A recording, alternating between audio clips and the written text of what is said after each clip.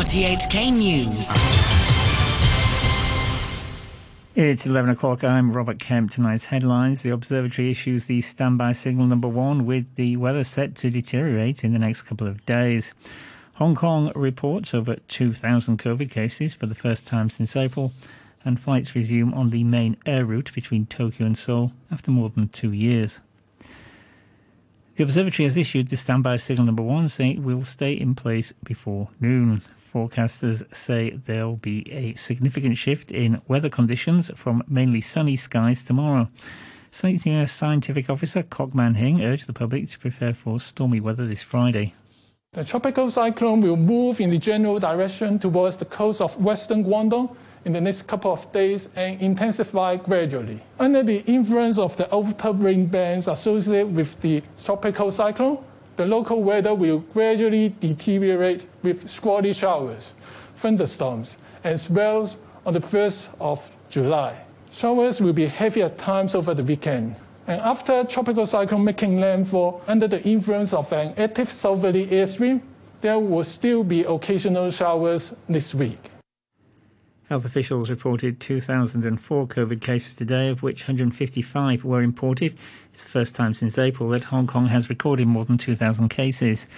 But the hospital authority says public hospitals are not stretched at the moment and they could make hundreds of beds available. Dr. Albert Au is from the Centre for Health Protection. We can see the COVID situation so far. It's been going up gradually, in a stable manner, not a sudden explosive rise. When we look at hospital admission figures, we can see most cases are light or asymptomatic. For serious cases or those requiring admission or death cases, so far these have still remained at rather stable levels. Meanwhile, the government says Cathay Pacific's flight CX845 from New York will be suspended for 5 days starting from Friday. That's because the number of COVID patients on board exceeded the number allowed. Flights have resumed on the main air route between Tokyo and Seoul for the first time in more than 2 years after being suspended because of the pandemic. This is BBC's Michael Bristow. Before COVID, nearly 40,000 passengers travelled by air every day between Japan and South Korea, two of the world's biggest economies. That stopped during the pandemic, but both nations this month relaxed their COVID entry requirements and flights are once again taking off. Officials from South Korea and Japan attended a ceremony at Seoul's Gimpo Airport. Initially, there'll be 8 round trips a week between there and Haneda Airport in Tokyo. More will follow when patterns of travel return to how they were before the pandemic. The government has been urged to further relax infection controls for people travelling between Hong Kong and the mainland. The call follows the announcement by the National Health Commission that it was shortening the COVID quarantine period for inbound travellers to the mainland. Here's Maggie Ho. Mainland health officials revealed on Tuesday they had refined their pandemic guidelines by having the quarantine period for arrivals to 7 days, with a further 3 days spent at home. The president of the Chinese Manufacturers Association, Alan Shi, hailed the move as good news for business people. He told RTHK he hopes the SAR will also increase the quota for the return to Hong Kong scheme, under which residents can come back without undergoing quarantine. Currently, 5,000 people are allowed to return to the territory through the scheme every day. Mr. Shi also expressed hope the government will cut quarantine for other travellers from 7 days to 3 and gradually scrap the isolation requirement altogether. Of course, it's best to cancel it all. You can see that many other countries like Singapore no longer have any inbound quarantine measures, and we're still very stringent. It will greatly hinder our economic development. Speaking on the same radio program, tourism industry lawmaker Perry Yu also appealed to the SAR government to allow those who have been triple jabbed to stay at a quarantine hotel for 3 days and self-isolate at home for 4. Now, the weather mainly cloudy with a few showers. Showers will become frequent with squally thunderstorms tomorrow. Temperatures range between 27 and 31 degrees. Moderate to fresh easterly winds, strong offshore and on high ground later tomorrow. There will be swells. The outlook, squally showers and thunderstorms in the following couple of days. Strong winds on Friday. Showers will be heavy at times during the weekend. Temperatures currently 29 degrees, humidity 80%, and as we heard earlier, the standby signal number 1 is in force. You're tuned to RTHK. The time is 5 minutes past 11. Wan Chai North has been locked down in a massive security operation ahead of the expected visit to President Xi Jinping on Friday for the SAR's 25th birthday celebrations. Dignitaries and guests have been arriving to join the closed loop at the Grand Hyatt and Harbour View hotels, but a number of journalists have been barred from covering the July the 1st event. Priscilla Ung reports. Police are out in force on roads all around the Hong Kong Convention and Exhibition Centre and Golden Bohemia Square. Cars are being stopped and checked along Harbour Road and their drivers quizzed. People entering the exhibition centre and other buildings have to pass through metal detectors. The exhibition centre MTR station will close a day ahead of President Xi's expected visit on July the 1st, when core security zones will be established wherever the state leader goes. Footbridges and flyovers will also be closed temporarily as his motorcade sweeps by. Macau's chief executive Ho Yat-seng has already arrived to attend the anniversary celebrations and the inauguration of the 6th-term Hong Kong SAR administration of John Lee.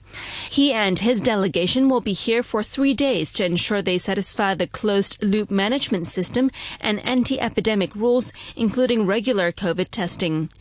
Hong Kong officials, lawmakers and dignitaries have also been seen out getting tested or moving into sequestration into the 2 convention center hotels. But this need for closed loops and COVID testing is set to catch out at least 7 local and overseas media organizations who've been asked to replace their reporters covering the July the 1st ceremony. The government said the decision was a balance as far as possible between the needs of media work and security requirements without elaborating.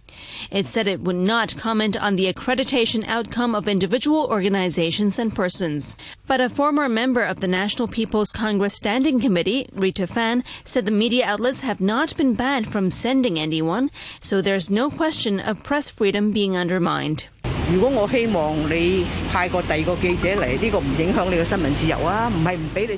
If I hope you can send a different reporter, it doesn't affect your press freedom.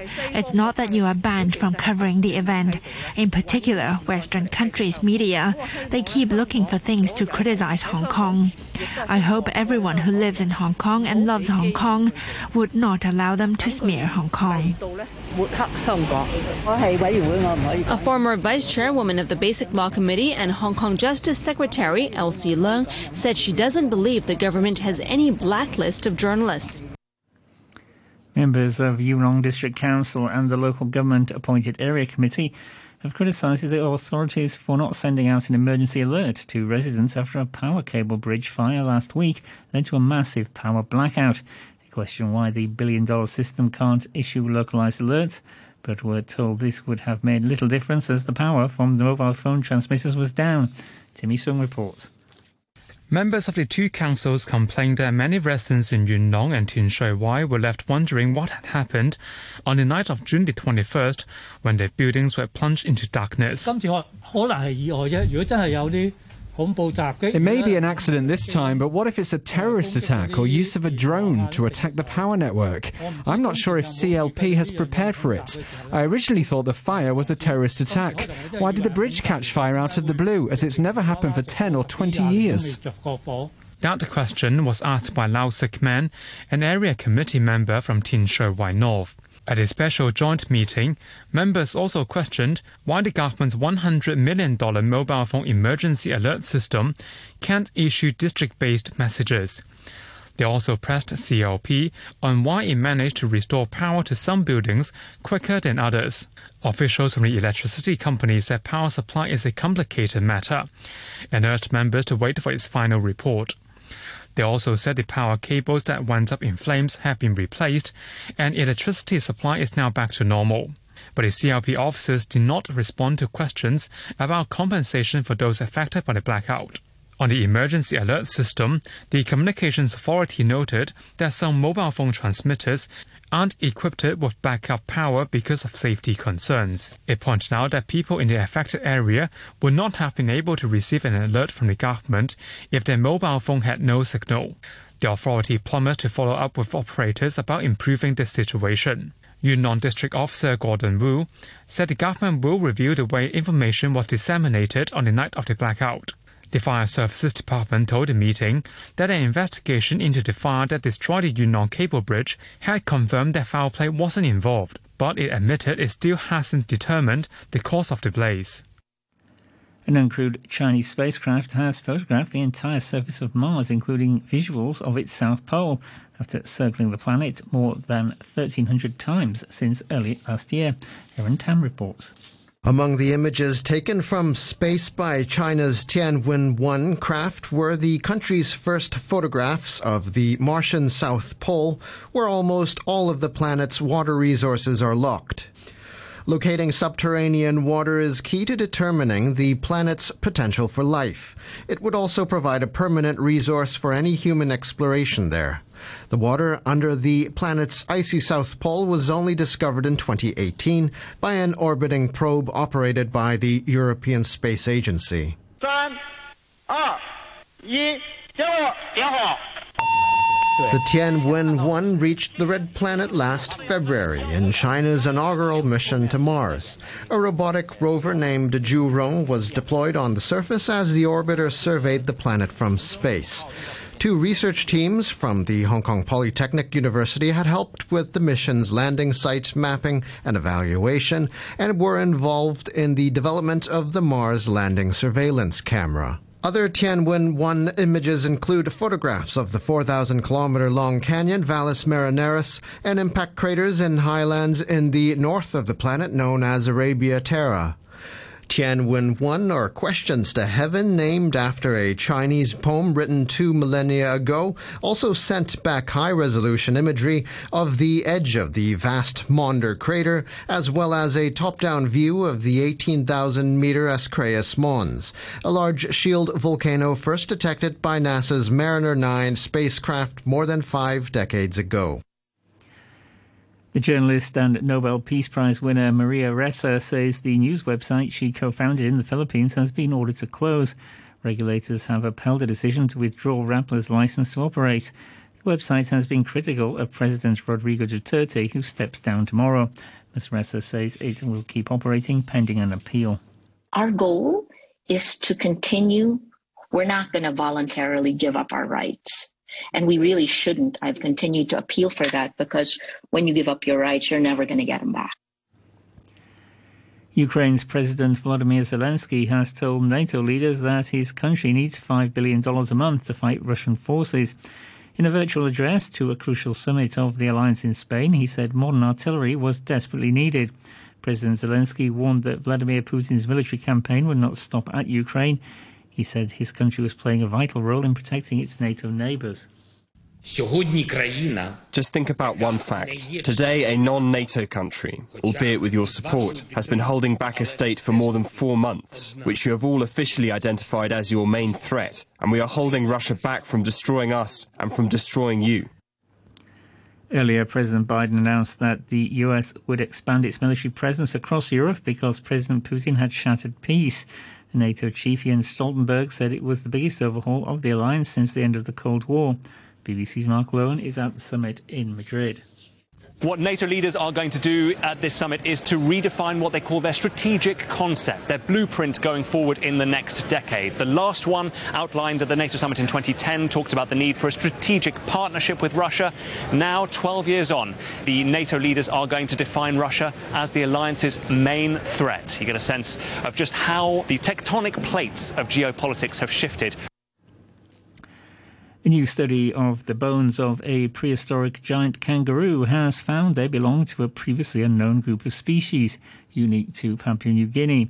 Paleontologists from the University of Flinders in Australia re-examined the fossils using 3D imaging and found they were less related to their Australian cousins than had been thought. The fossils date from between 20,000 and 50,000 years ago, when the kangaroo roamed mountainous tropical jungle in New Guinea.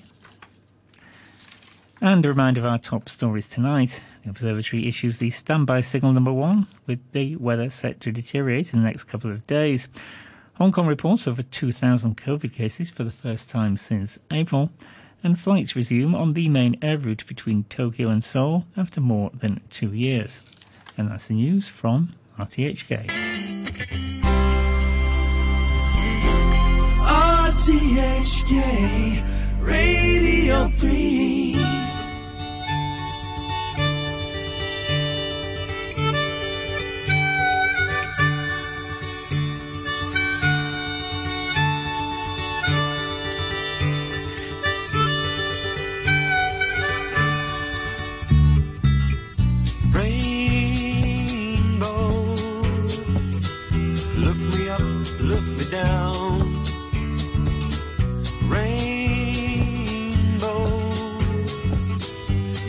Fun to have around. I was dreaming of the love I had to share, never thinking you were here, you were there.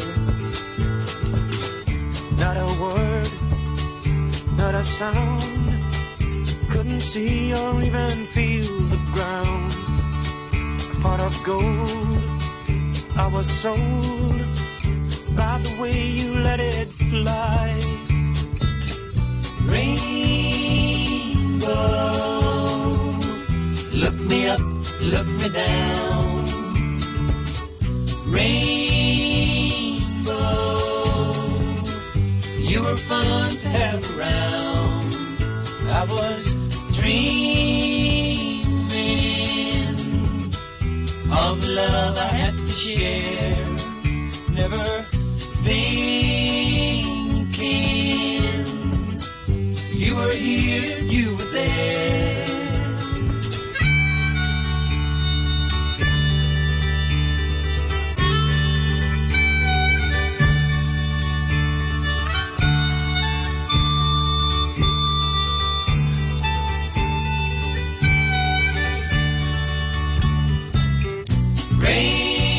Rainbow,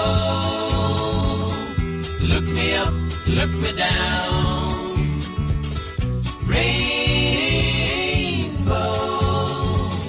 you were fun to have around.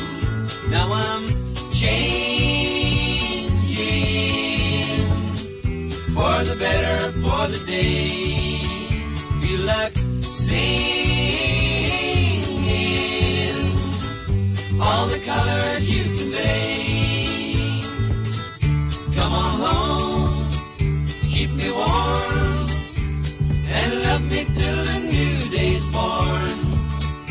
And I pray you will stay forever in my eyes.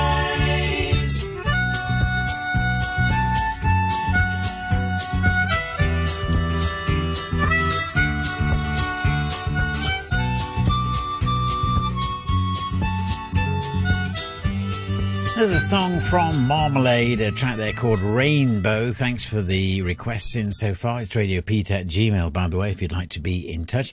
This is one I don't think I've played for ages.